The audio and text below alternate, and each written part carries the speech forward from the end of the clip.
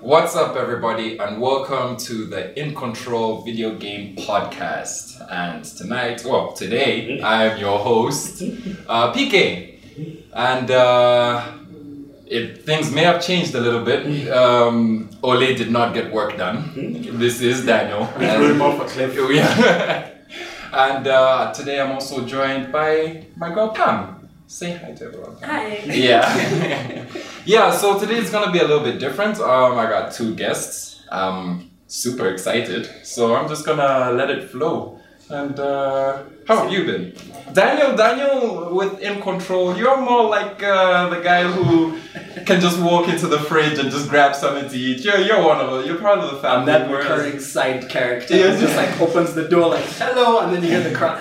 It's just like, hey, come back. Pam is new to us, and she fit right in. Like 5 minutes in, and she was already part of the crowd. As soon as she was like, I'm a Final Fantasy fan, I was just like, yeah. Apparently that's the keyword, Final Fantasy. Oh yeah, that's the code word. It's the code word. As soon as you knock, like, throwing spoilers her way, telling her, you suck, this is great, don't do that. Even though the first time we met was at Comic-Con. Oh yeah, LSK-Con. And you were dressed as who? Ayane from Dead or Alive. Oh yeah, and you had the contacts and everything. Yeah.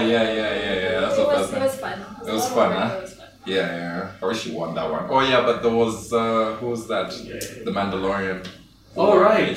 The guy who came as Luke Skywalker the year before. Yeah. Man, he goes all out. Oh yeah, every year. Anyway, so this is In Control episodes 24, where you can listen to game news, any game related content, and all your nerdy stuff from people like us. So let's just get into a couple of news things.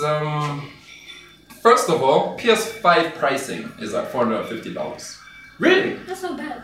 Or for development, production. production. Yeah, $450. So now this puts PS5 at a tricky situation because we all know that Microsoft are in a position to make a console that is, they might undercut them. Yeah. So that's going to be interesting to see what type of price though we're going to see. I'm not sure if they'll take the loss. I'm not sure if they'll drop it to $400 or $420 if Microsoft is. I think considering that they sold the PS4 at launch at a loss and the PlayStation Store alone has netted them $13 billion since in the PS4's lifespan. They will probably take the hit. They just don't want to be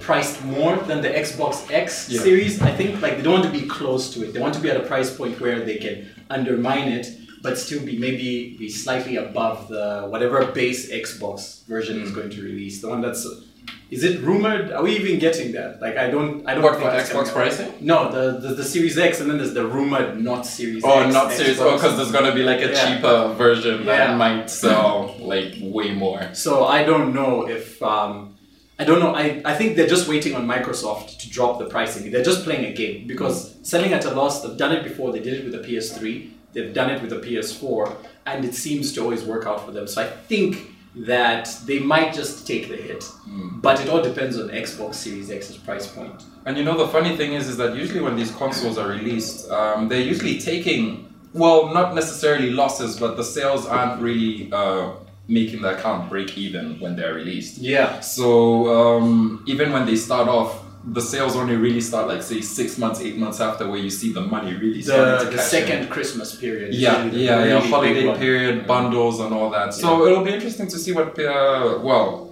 PlayStation 5 will be priced at. Pam, your thoughts?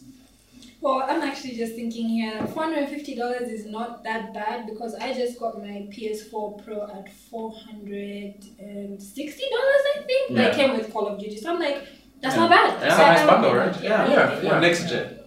Yeah. So we'll see if they're gonna take the loss or if they're gonna be like, look, 400, let's eat it. And Microsoft is coming. Well. Can we also talk about the Xbox name? Xbox X Series X. Yeah, they like a lot of X's. Just in case you forgot which game console. Yeah, we're gonna remind you that there is an X here. Moving on to the next one, we're gonna talk about one of the games that we were all heavily anticipating, Anthem. Oh god. Did you ever play Anthem? I have not played Anthem. Did you play? I watched a ton of gameplay called it was going to fail from day one. Yeah, well, the family at In Control were looking forward to Anthem, and it tanked. And now, surprisingly, they're not giving up. In fact, I'm not even sure if it's surprising, because a lot of games have failed. A lot of games as a service have failed, and they've been revamped. Battleborn, Gigantic. Final Fantasy 14. What else? Star Wars Battlefront. Oh, yes. And the Old Republic. I mean, the online Star Wars. What's it called again? Battlefront. No. The online one. It was a bomb in the beginning, then they went free to play. Yes, Knights of the Old Republic. Yeah, that one was actually revamped. So for them, they think that Anthem can be revived. Can it? I'm not sure. It did really badly. I think it can. It seems the gameplay itself is solid. Like, from what everyone always says, the one positive that always comes out is that the gameplay is solid and the world, when it's not, loading in textures, is actually very beautiful. If they can just get a good gameplay loop, have actual guns that are different, instead of just the same gun with different stats over and over again, and just, maybe revamp the story and show everything that they said they were going to show in the actual game, it might come back. Because, gamers are fickle. We like hype things. We like the new thing. And if you're going to give us a fight scene where you're flying as Iron Man and this giant walker thing is shooting things down and that's a whole thing, people are going to want to experience that. But if they continue with this safe, Division-esque type of update, it's going to bomb. Everybody loves the looter shooter these days. No, it's not going to work. And on to the last piece, obviously we're not going to dive too much into this, is FF7 Remake opening video released recently, and they just threw it in our faces before the game was even released. To be fair, I don't think that I need to see an opening FF video before the game comes out. That's just me. Because it's for you guys, just for us oldies. I know. It's just it just got me hyped. Yeah, it just got me hyped, and I jumped out of the seat, and I didn't have the game on my, I get what you mean. Yeah. So there is that. Are you guys excited about FF7? I am actually really excited about it because I've heard Final Fantasy VII is really called the best Final Fantasy that ever was. That's what a lot of people say. They have varying opinions. And I haven't played it. I tried once, but it was a little bit too dated.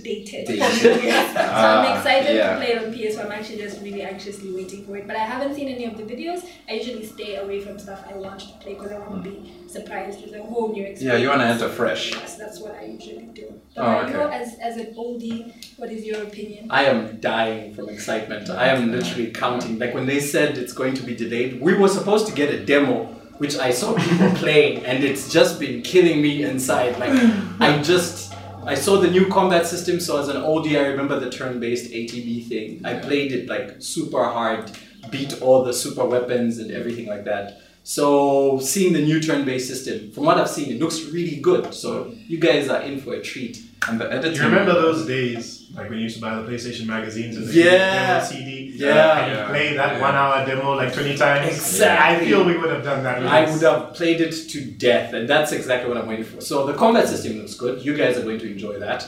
From what I have seen, it seems that they've taken hints from Crisis Core. It was a game. It was a spin-off game for Final Fantasy VII that came out on the PSP. So they've taken some elements from there, and then they've added some of the old school elements and some action pieces here and there. So it looks amazing. Graphically, looks amazing. Story-wise, we're not sure. We're waiting to see what happens. I don't think the oldies are going to be happy. I feel like it's going to be impossible. You know what? Alan can chip in on this with me. From what they've shown in the trailers, we can already see what story beats they have changed. Isn't that right? Yeah. No, it's not bad. All they're doing is adding elements from some of the side games, but it's that they might shit on the mystery of the game because the entire first part of Final Fantasy VII is all about mystery and not knowing what's happening and this dude is killing people, is he back, is he not, stuff like that. But if they go full retard and explain everything in like the first thing, then it kind of kills the second part of the game, which is a big part of like explaining the world outside of the city, why certain characters are important, who these people are, who those people are, and you know, you catch up with a lot of things. So it's a change. It could be something better, but based on why, like you said, many people find it their favorite, it's some of these reasons are included. So it could be good, it could be bad. I've seen some things that have annoyed me. I've seen some inclusions that have made me just go, wow, this is going to be incredible. So until we play it and finish it, we'll have to wait and see. Yeah, and we have like 2 more games if they're going by discs. Well, guys, you have to treat this game like it's its own entity. In the end, the original FF7 was like groundbreaking. So you have to approach this game as it's not gonna break the PS4 world. It's not gonna shake the world the way the original did. You'll be shocked. So it's well, look, it does look like Game of the Year, but I don't want to be too hyped. I just wanna, I wanna walk in there and be like, this is a new game playing on my nostalgia. And I hope it's good. Right, so in this episode we're gonna be talking about characters in video games, the ones that we love mostly during while we're playing games. I'm not sure if we should mention the ones which are really bad because there are probably more of them. But there are very, very good video game characters out there that have made an impact on us because in the end this is a media which you're engaged with for hours and hours on end. So we're going to talk about the characters that mattered most to us, the most memorable. Just feel free. Well, I mean, we'll start with you, Pam. I don't know which blew us. You guys are going to be like, that was just mentioned. But yes, one of my favorite characters for a video game I actually just finished is, in fact, Joel from The Last of Us. Oh, that's a good pick. Yes. Good pick. And, The Last of Us came out years ago, and as everybody knows, it made this huge impact. It won so many awards. The story was amazing, and I just finished playing it last month, and I think largely the reason for that is Joel. Yeah. His character is very in-depth. He's got this, I wouldn't say that you really feel the kind of situation he's in because, hey, post-apocalyptic world, you can't exactly relate. But he's got this, you really feel what he's feeling. And the way that the game progresses, when you get to the end, I won't say what happened, but when you get to the end and he makes the decision that he makes, you can't say that doesn't make any sense. You actually completely understand it and say, had he done anything else, it would have been a complete disservice. Makes him really feel human. Exactly. And you say, Joel, we understand why you did that. Go. Did you enjoy The Last of Us? I actually really loved it. I can say I understand why it won so many awards. It's an amazing game, and I'm anxiously waiting for the second one. I hope it doesn't ruin the entire franchise. Oh no! Have faith in Naughty Dog. Yes, Naughty Dog know what they're doing. One question: did you cry though in that scene? We all know. Okay, to tell you, I cried twice. You even got 2 tears in there. I cried at the very beginning, and what happened at the beginning, I was just like, what? And then at the end, I was like, one of the most powerful openings I've seen in the game, to be honest. In honesty, I don't know any media that's made me cry in like 10 minutes. 10 minutes in, you're already crying. Whenever I try and justify to people that don't play video games, this is why we play it, I just give them I was watching it, and I was watching it one Christmas, and I had my sisters around and my nieces, and then like I just hogged the TV for like about an hour, and they were watching me play the beginning, and they were like, what happens next? I'm like, finished. But it's really good. Really good. But you know, just an add-on. The interesting thing about that is I actually went online quite a bit reading up about the stories, and there's people who have done whole analysis on Joel, trying to figure out why is he like this because of his childhood and things that happened. They've made a whole background. It actually really makes sense. That shows how relatable the character actually is. Yeah, exactly. He did really good. Exactly. And it's like really trying to avoid any spoiler territory. There were things that they did in the game where they kind of hint at his past. Yes. So there's things that happen in the game off screen, but they kind of just touch on it lightly, and it kind of when you piece those pieces together, that's when you really have a full understanding Yeah, of who this exactly, character is, where he is right now.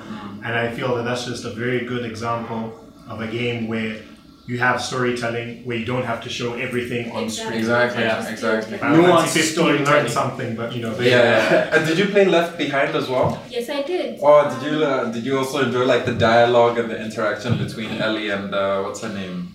Riley. Yeah. Okay, to be honest, Left Behind, I found it a little bit. If I were to have bought it separately from The Last of Us, I would have actually been really, really upset. To be honest. Yes, because I got the remastered version, it came with the game as just the DLC, so I just hopped on there. But if I'd gotten it separately, I would have been like, what is this? Why am I throwing bricks at cars? Yeah, You know, yeah. but I haven't played it, so I have like no clue. But Oh, it was a good add-on for someone who you've got the game, you got it as part of the game, you finish it, you just go into this. It was a good addition. It's a Luckily, good I didn't addition. pay. Luckily, I didn't pay. I think it's not a standalone game, and I think it's pretty clear they made it that it's not a standalone game. But I would have not appreciated paying money for it separately. Yeah. No, you go ahead. You go ahead. I'll be right after. What makes a memorable character? Right. So for me, I like larger than life characters who start from like small places because Final Fantasy fan. We go from Like defeating gods. Yeah, we go from being a student in high school to killing a universe-consuming being, and So for me, it's character growth. I love seeing a character evolve from being a one-tone character to multi-complex, and I just love seeing how like the game developers usually like bring these values out. Like one of the most angsty characters in gaming is usually Squall, even though I think Cloud is more broken. But but for Squall, everyone, like most people who would always say he's one tone and broody, I feel those people only played like the first Like the CD 7-8 hours, the first disc, because you get to understand everything about that character. And the little thing that they did that was genius were the thought bubbles. So you always have an idea of what his perspective is on the situation. And so you see him like slowly change his personality, his ideals, until you reach a point where like this character who would never interact with other people, who was super rude, starts giving a speech to an entire like student body to try and inspire them and stuff like that. And you have to choose the words yourself. And he's also thinking about it. It's like, really, should I say the this? speech that he gave to CD. Yes, when they're about to have the big battle with the other guardian. Yeah. So things like that just show, and how he like falls for Rinoa. Like initially he thinks she's annoying, and she always pokes at him because he reminds her. Oh no, wait, how is this supposed to go? Safer is the guy Rinoa likes, right? Yeah. So when she looks at Squall, he's reminded of her, right? Exactly. Spoilers. It's been 20 years. You're just trying to signal. It's been 20 years. You haven't played the game. This is not my fault. We're 20 years in. Play that game. It's been remastered. But yes, it's not even a big spoiler. That's all disc 1, so we're still. I haven't played. PS4 and PC. How did I not know this? And Xbox. And Xbox. Really? I'm going to buy Switch. it today. But so character growth is a very important thing to me. And another thing is being able for you to relate into a character. One way that I've seen that's usually done well is, believe it or not, the Souls games. Even though you are literally the embodiment of a nobody in every Souls game, your relationship with that world is developed in such a nuanced way that you get so invested in your character and how they affect whatever cycle it is you're going through, because most of the Souls games and Bloodborne games are about this continuing cycle. So you may be a nobody, but in that world, you have an effect. And even if it's in tiny ways, you do effect change. And as you play the game, these little things become more and more profound and characters reference to you. And like we were talking about just earlier with Joel, some things you don't need to be told straight out that, oh, you're a great character, you're angry, you're sad. You just hear characters go like, yes, the mysteries that surround you, death, and you're like, what the hell? And things like that. The mystery of your character, it helps you get super invested in the character, helps you grow with the character, and it helps you see how like you get truly immersed into it. So immersion is what I feel also makes a great game. I swear we need like a weekend where you guys need to teach me how to play Souls games. Because I just can't get like the mechanics. It always feels very very jittery at first, and like just the difficulty of the game itself. I need a good like 9-hour training session. So we like, don't say jittery, we say deliberate. That's the term of the Souls It's plan. deliberate combat. Yeah. You don't just swing away. And I just want to add to Daniel's point. Like, he just made me realize something. You know, sometimes we take for granted that the world you're in can be a character in and of Very itself. true. Yeah. And I think the Souls games are like some of the best at delivering that. When you learn about where you are, like so many things happen off screen, but then now you're seeing characters and talking to them and they're giving you more exposition. Items are telling you, oh wow, this belonged to who and so on. And sometimes when you can piece these things together, anybody who watches this channel a lot knows that I love Hollow Knight, and that's another very perfect example. Hollow Knight, Knight's amazing. So I think, yeah, sometimes it's not just necessarily the people you're moving and controlling or even the people that you're talking to. Sometimes it's the environment and the world that you're in that can kind of add to the story as a whole. And like you're saying, make the characters kind of feel alive because you have to understand the world that they're in and why they're doing some of the things that they're doing. Yeah, So, very yeah. true. Yeah, true. My character is going to be from a recent game that I was even talking to you about. Is Arthur Morgan, Red Dead Redemption 2. Yes. Papa Yeah. Morgan. I think What about him?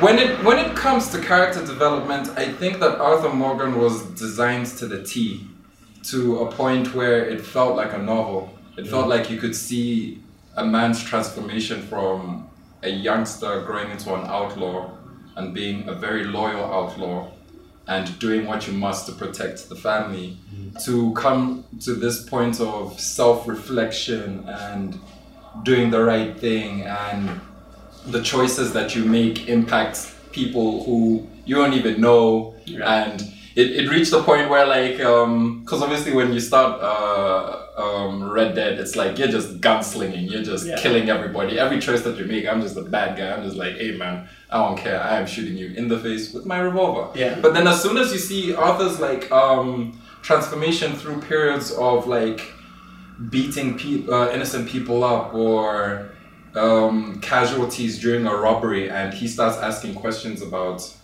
what the plan really was. Yes. And whether it was really worth it because the plan didn't go through, but then you killed all those people. And what's the point? Yeah, what's the point? It really hit a point where I thought that video games have reached a point where like you actually fall in love with the character and his choices that he makes, and I think that was spot on for me. To It was add on spot to on for me. your point, one thing they did really well, I will try my best not to go into spoilers, is the changes in Arthur's body as the game goes on affect his character growth and his outlook. Yeah. So it's like really well done. It's so nuanced. As you, the person playing, you see these little things that he does, and you start to think like, oh my boy, Like, dude, you need to eat. Yeah, you know what I mean? exactly. You Like, like things take are- him like they mention eat some. And as the story goes on, like this character's body is changing in different ways, and it affects how he's making his decisions going forward, and that is really interesting. Yeah, So a character that questions his world as well. Exactly. Yeah, He questions his own world. He questions his very close friends, his allies, and stuff like that. And also there was a moment of isolation as well before, like, well, without any spoilers. Obviously, like, he's the big pin in the clan, and as soon as things start to change,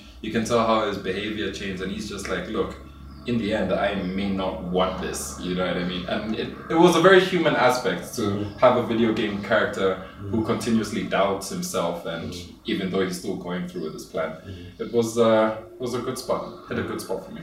I'm sure you guys can tell from my silence that I have not played Red Dead. Yeah. I'm with No, you. yeah, no, but that's okay. That's okay. Yeah, you So need to actually, play. I'm curious that I know someone who really loves it and wanted Red Dead Redemption 2. So I think I actually You thought I should was jump on done it. singing from the Oh, really? Oh, Yeah, that's what I no. thought. It's a really But slow game. I mean, I'm Think gonna of get it as Grand Theft Auto, but really heavy on the story. yeah, Like, yeah. and real side quests, like really proper RPG level side quests. You know, I love RPGs. Yeah. I'll try it. Oh, and the pacing is good as well. I know you've got a complaint about pacing games. Open world done right, Red Dead Yeah, games, yeah. they do it the best. Yeah. Okay. What else do you look for in a character? Okay, I'm gonna talk about one here that I think everybody probably knows, and just listen to me and go with me here. Lara Croft. Oh, really? Yes. Let's talk about Lara for a second. Yeah. Now, I'm a big Tomb Raider fan. I've been playing it since, I think, the fourth one. That was Tomb Raider Revelations. This is like maybe 20 years ago or something. And I played through all the old ones. Oh, wait, what? That was 20 years. Are we You've been around. Hey, oh my god. You've been around. So I was a really big fan of the way that the game used to be with the exact tomb raiding, the puzzle solving and everything. When they did this reboot and had this new Tomb Raider thing come out, I was just like, what is this trash that they do? So you prefer the old ones? Well, actually, I changed my mind. As much as I wasn't happy about it, I've actually played all three of the new ones. That was Rise of the Tomb Raider.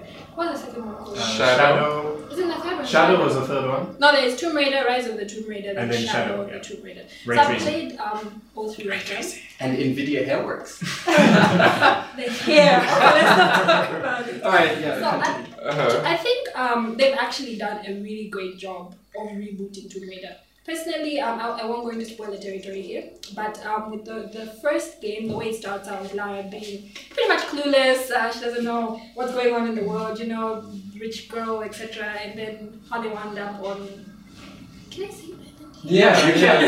Everyone It's an knows. island, yes. Yeah, Everyone knows it's an island. They changed her appearance a little bit, right? Yes, they actually like the new. I didn't at first, but I actually really like it now. Oh, okay. But I just want to make a differentiation between Tomb Raider, the first one, and then this third installment in the franchise, Shadow of the Tomb Raider. Shadow of the Tomb Raider, if you guys have played it, I think storyline and character-wise was executed really, really badly. Oh, yeah. I thought I was going to be like freaked out, like I have to play this game. Yeah. I was like, ready to be sold. I was ready to buy. It was done really badly, but I also just pointing it out because in the first one, it was actually done amazingly well. Yeah, I like the You first really one. went through the story with her and saying she's here, she's helpless, she's in so much danger, and I think there was that scene in the first one that was so controversial. The one where she fell and the thing went through her. Yes, there was that. I mean, she went through a lot of hurt in that game, and everybody was like, "Guys, why are you doing this to Lara?" Yes, but you grew with her. I think that's a point that you made as well, growing with the character. So from running and hiding to where she became this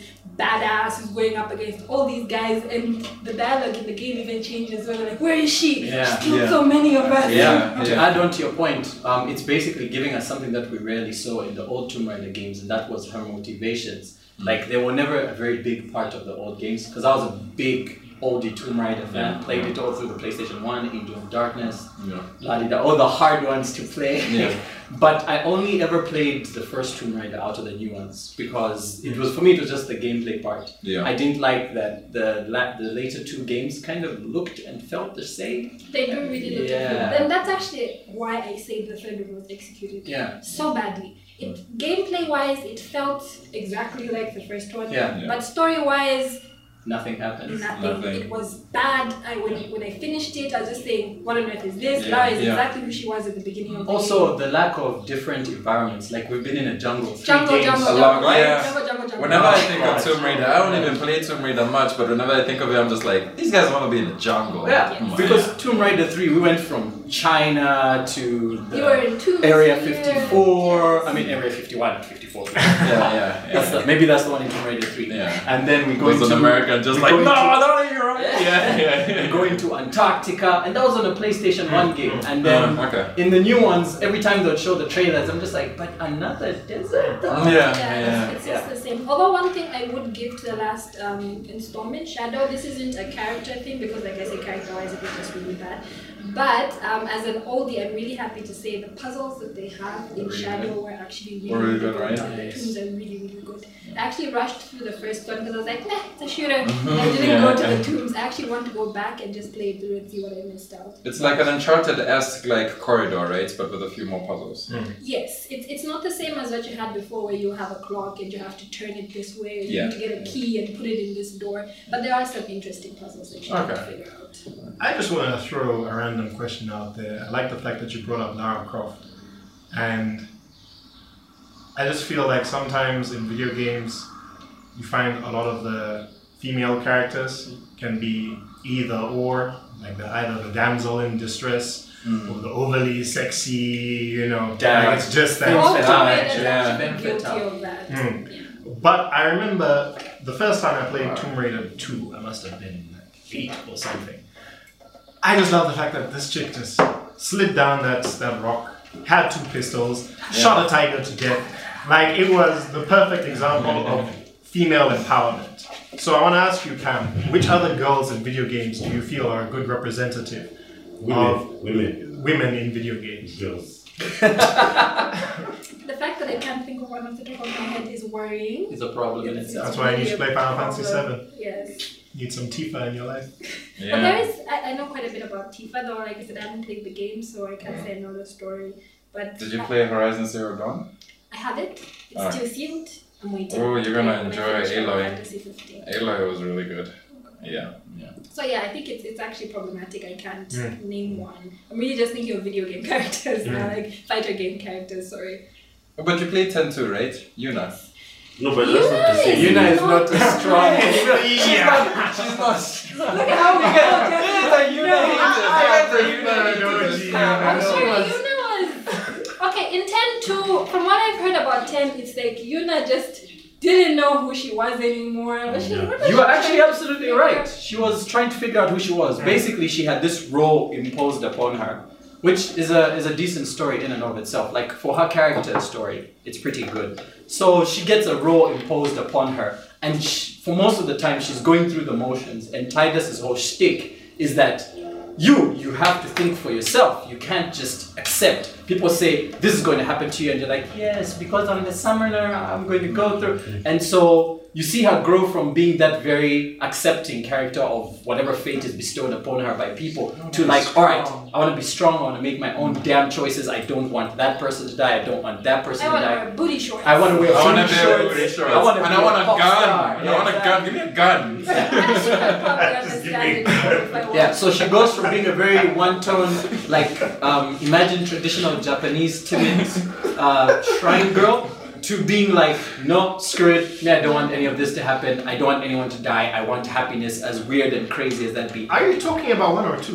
One. Yeah, you're talking One. about the first Yeah. one. I And think if- I would like Yuna 10 more than I liked Yuna 10. Yeah, you Yeah. should play 10, yeah. There's a term for it, but her story throughout the whole thing is the difference between a character where the environment is shaping who you are and you shaping your environment. Yeah. She is the perfect example of the transition from the first to the second. Yeah. This is avoiding as much spoiler territory as possible, but she goes from a person where things are happening to her And to she where she accepts. is the one now changing things around her. Yeah, And so- that's a very good example. Yeah, so I play 10-2 as well, she's pretty in there. Because there, her objective, she only has one goal. Yeah. I mean, That's a What was I her wanna- objective? In... Oh. No, I can't tell you that. Oh, okay. Just know it was a Like, step what is it? backwards. I was thinking about something I also like in terms of characters. And I think, in essence, if you think about like video games and movies to some extent as well, there's an element of escapism. Yes. So for me, there are not many of these characters, but characters that you can escape reality with, in the sense of, okay, outside the boundaries of the civilized world, real life. Kratos. Not really, he's nuts, but but like I was thinking in terms of like characters where what would you do if you had this amount of power? So normally in stories you have someone that gets a lot of power and then they have to be responsible and do the right thing. But then there's the other side. Like what would you do if you had power? I have the perfect And there's a game on PS3, I can't remember. prototype. Prototype. Ah, the nailed very few Yeah. characters like that where Yeah. you see a character and they're not necessarily the good guy Or the bad or the guy. bad guy, but they're just like, look, if I woke up and I could fly tomorrow, I wouldn't be trying to negotiate how to, stop the coronavirus. Yeah. I'll be flying around, I'll be doing reckless things, you know what I mean? The innate escapism and selfishness of being a person. Yeah, so sometimes it's also nice to play a character where like, yo, if like you can kind of relate, like if I had that much power, would I be saving kittens or helping old ladies? Or would I be chilling? Or would I be like just fucking shit up for lack of a better term? Man, I'd be like, yo, let me just So I wouldn't say that though. I actually preferred Prototype's competition on the PlayStation. What was that one called where you got the electric powers? Infamous. Infamous. I actually preferred Yeah, Infamous. yeah. Ah, you're right. Second Son was Yeah, so that good. was brilliant. So I You know the problem I Yeah. have with someone like Infamous is that there it's too black and white. I agree. That's Yes. I was actually going to point that out. In Prototype, it's not as black and white because you wake up. Alex Mercer is the name of the protagonist. You wake up completely lost. First off, you accidentally kill like the first person you interact with, and that's just straight. And he's freaking out. He's like, "Holy cow! I just killed this person," and he's sucking up the thoughts and stuff. And as the game goes on, he starts to discover these things. But because of what's been done to him, Alex Mercer is no longer a person. He's no longer a human being. He can't relate anymore because every time he consumes a person, he makes them a part of himself, and he innately changes what he used to be, and he's no longer himself. So you go through this journey with him of discovering that he's who he is or who he was, into realizing that wait, but that's not me. I am completely someone else. And that's when like the game and the game is like really free, and like it makes sure it understands that no matter how many people you kill, it's within the realm of what the character would do. I completely agree. Shades of Grey are usually good. The Witcher 3, outside of the main story, the side quests also push the Shades of Grey really well. Like the whole escapism, you making a choice on your own and stuff like that. One game, I don't know if you guys have played it before, was Black and White, ironically enough. Yeah, that was one of my... It was a game where you play a god. Oh. Yeah. Had one of the best pest systems I've ever seen implemented in any game. So you're basically a deity, and the only representation of you is like this hand, that's the cursor. And Hand of God. At the hand of God, literally. And your goal is to have people worship you. And you can either be a malevolent, cruel god who makes people worship you through fear and like strife, but then you know if you kill too many people, there's not enough people to worship you, so you have less power. Or you could be a kind god who showers miracles and whatever, but if you do too much of that, you make the people complacent because they're like, God's going to do it. You don't need to work. So you would have all these things, and then you would get this pet that was a representation of your karma system. And depending on how you were, like sounds really good. Evil or good, It's on PC, bro. It's on PC. Yeah, like, depending on how your karmic meter is going, your pet would get like features. One cool thing you could do, you could be an evil god but have a benevolent pet.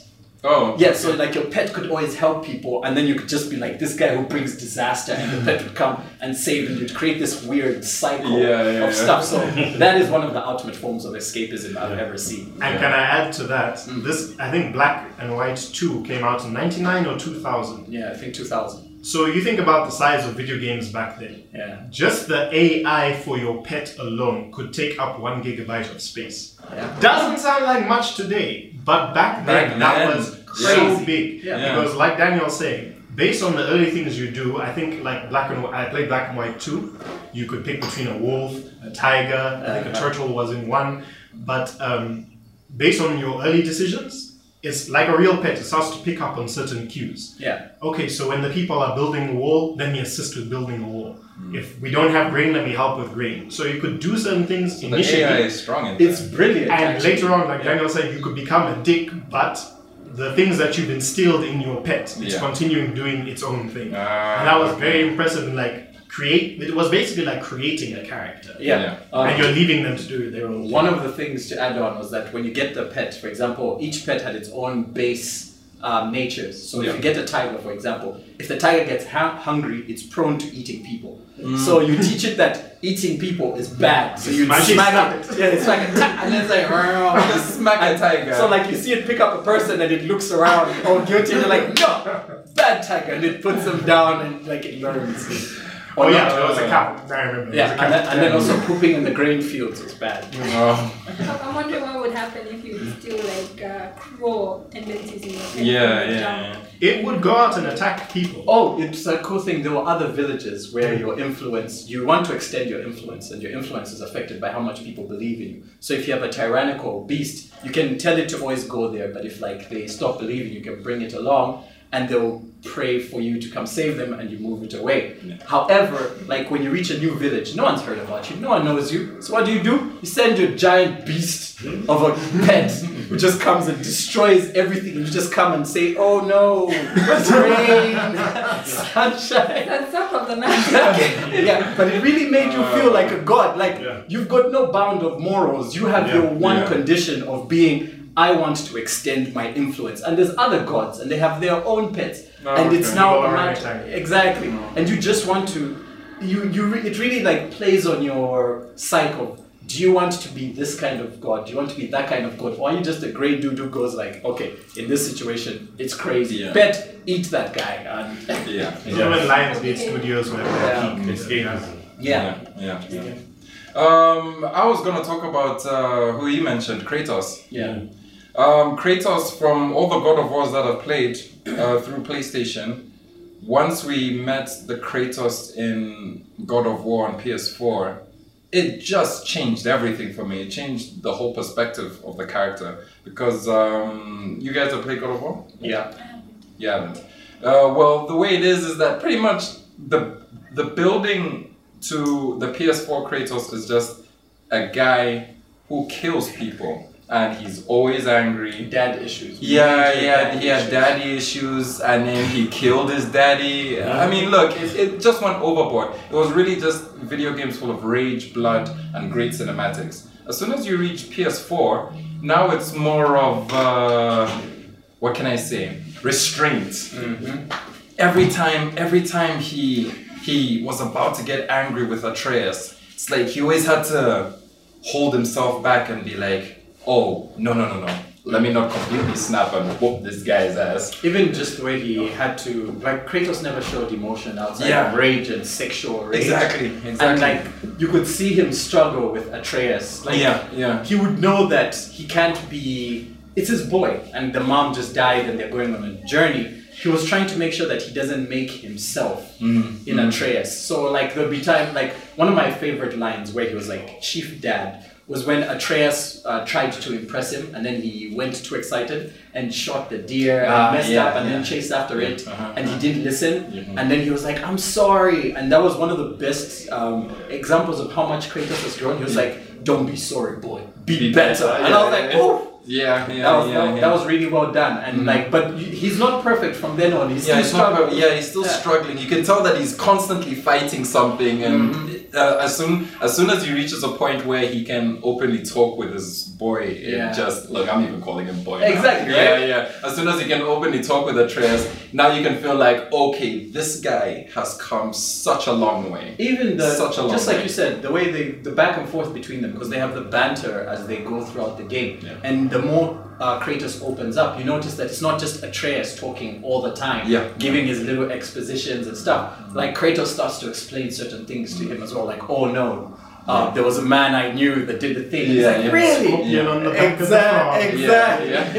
Things like that. And it's really nice to see that. I remember, I think the first time we get the canoe, that's one of the times where like he starts to really talk starts telling stories. It was really cool. So things like that. Yeah, I think Kratos. Just to go a little political with your point, I think Kratos throughout his whole saga is the perfect example of some of the issues that men face. True. In the sense of, you're supposed to have this image of like being strong, being capable, and so on. And then you have those moments, especially when you have a child, where you have to explain, you have to understand this individual is different from me. Exactly. And you teach them how to approach a situation their way, their best way. It might not be my way. Yeah. And I think God of War on PS4, like, I've already made this public. I think it does have issues in terms of the gameplay and like, the world that it's in. But in terms of the relationship between Kratos and Atreus, it's so good. Up there with Joel and Ellie. It is one of those where you're like, I see both of these characters and I get both of their sides, I understand everything they're going through, and how do they make each other better. I think that's also a key thing. Maybe you guys should also expand on how individuals in games improve one another. For me, I could give a very good example of, again, we're in spoiler territory. Everybody knows my favorite game, Final Fantasy VII. Yeah.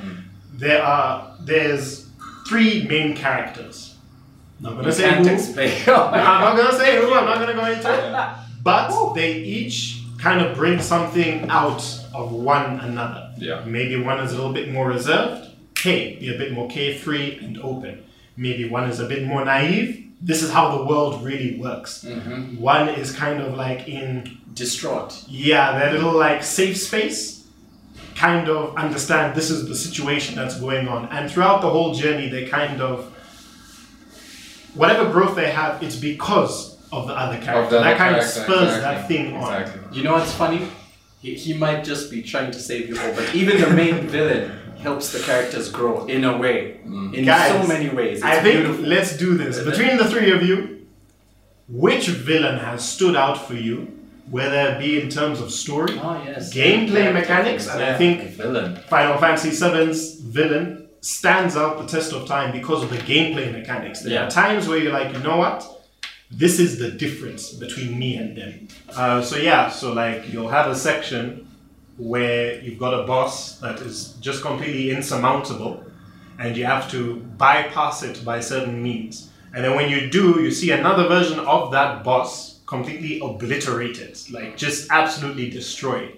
And it kind of shows you the difference between you and that villain. Like you've even got a group, you've got a party, like you can help each other. That is one person that has taken down that thing that you just simply cannot beat. So even from an early state, it kind of puts you in that position of it's me versus him, and this is the level difference that I've got to overcome.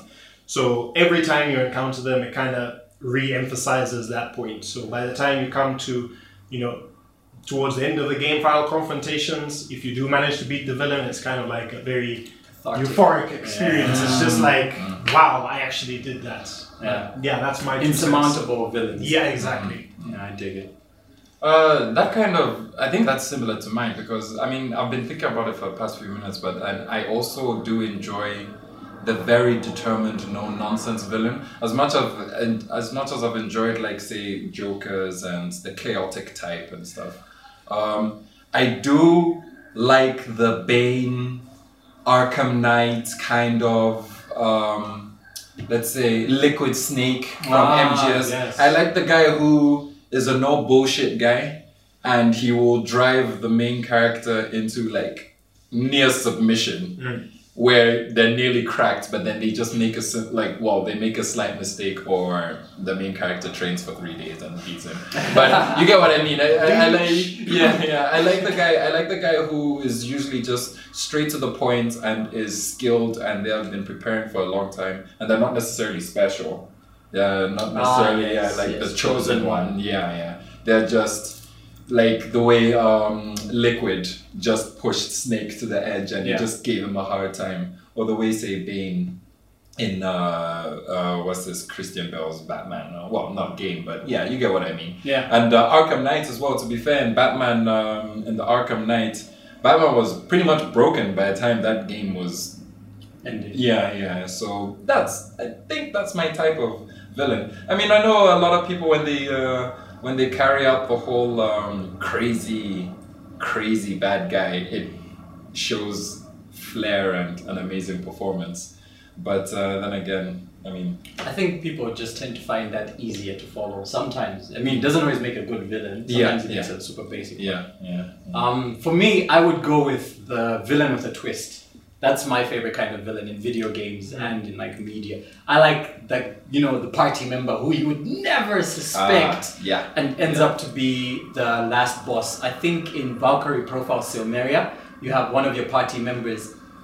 I swear to God, never saw the twist coming. Just a book nerd with glasses. This guy does not look like your anime villain trope at all. Yeah. And you go through the entire game, he's super helpful, you do stuff. And like, as you start to get to like the later parts of the game, you start to see his worldview because obviously the characters talk. Yeah. And you still don't suspect because he's got a valid point. That's how he views things and that's how he feels stuff is. Except, we don't know he has his own ulterior motive where he's like, I just want to get rid of gods. Like this whole thing of you guys coming down from the heavens to pick up warriors and thingy. I think it's bullshit. Yeah. We shouldn't have to go through and fight your useless wars. If Ragnarok's going to happen, let it happen instead of us not getting rest and whatever. So he goes through this whole tangent thing. And the twist just gets you so hard. I remember when it happened, I was like, no way. No way. Him? Yeah. I was betrayed. I was so betrayed. So I love me a villain with a twist. Like I always find that super interesting. And it gets you really invested because you do actively hate the character because you're betrayed and you're like sucked into it. Hurt your feelings. Yeah. And also the levels. All the levels invested. Could have used someone else. Yeah, we're gonna use someone So I else. actually go upgrading this Exactly. character. Yeah. Wow, okay. Okay, Do with you have a me, favorite?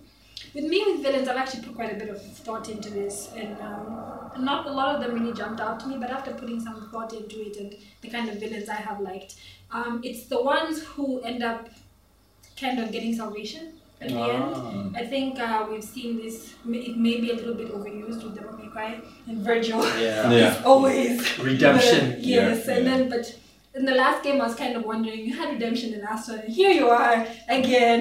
Being the villain. Yeah. But I actually really do like that about Virgil because he has this relationship with Dante. You kind of understand why, because I'm trying not to spoil the last one, but you go through these clips and flashbacks that kind of get you to say, oh, this is why Virgil is like this and Dante is like that. Then towards the end, it's always when you defeat him, Dante goes over this, should you kill him or not? Or maybe, I think there's a couple of games where he actually escaped after defeating him. If maybe the It's last in one. DMC 1. It's not really at the end, like in little instances he goes away, but then you have this final confrontation. And again, Dante still can't deal the final blow, and Virgil sort of offs himself, if I recall correctly. It's an old game. Oh, And yeah. of course he Yeah. comes back. And Yeah. we had something similar in it. He sacrifices himself for you.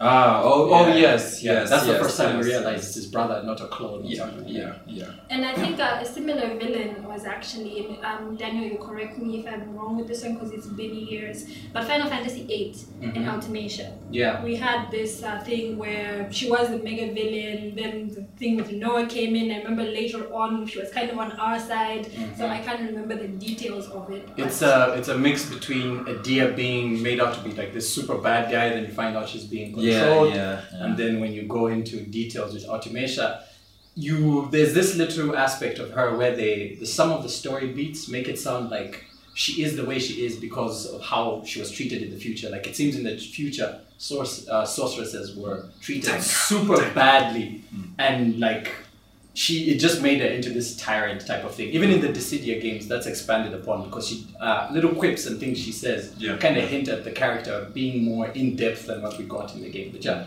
I see your point. Yeah, and I also like that. I know we've talked about Final Fantasy so much. We're clearly a bunch of Best fanboys. Bunch of fanboys. But Final Fantasy, I think hands down, does have the best villains. There's always, and they spend a lot of time. There's always a lot of depth to them. There's a lot of Because no one ever remembers other villains, but we all remember FF villains. Man. clearly for a reason.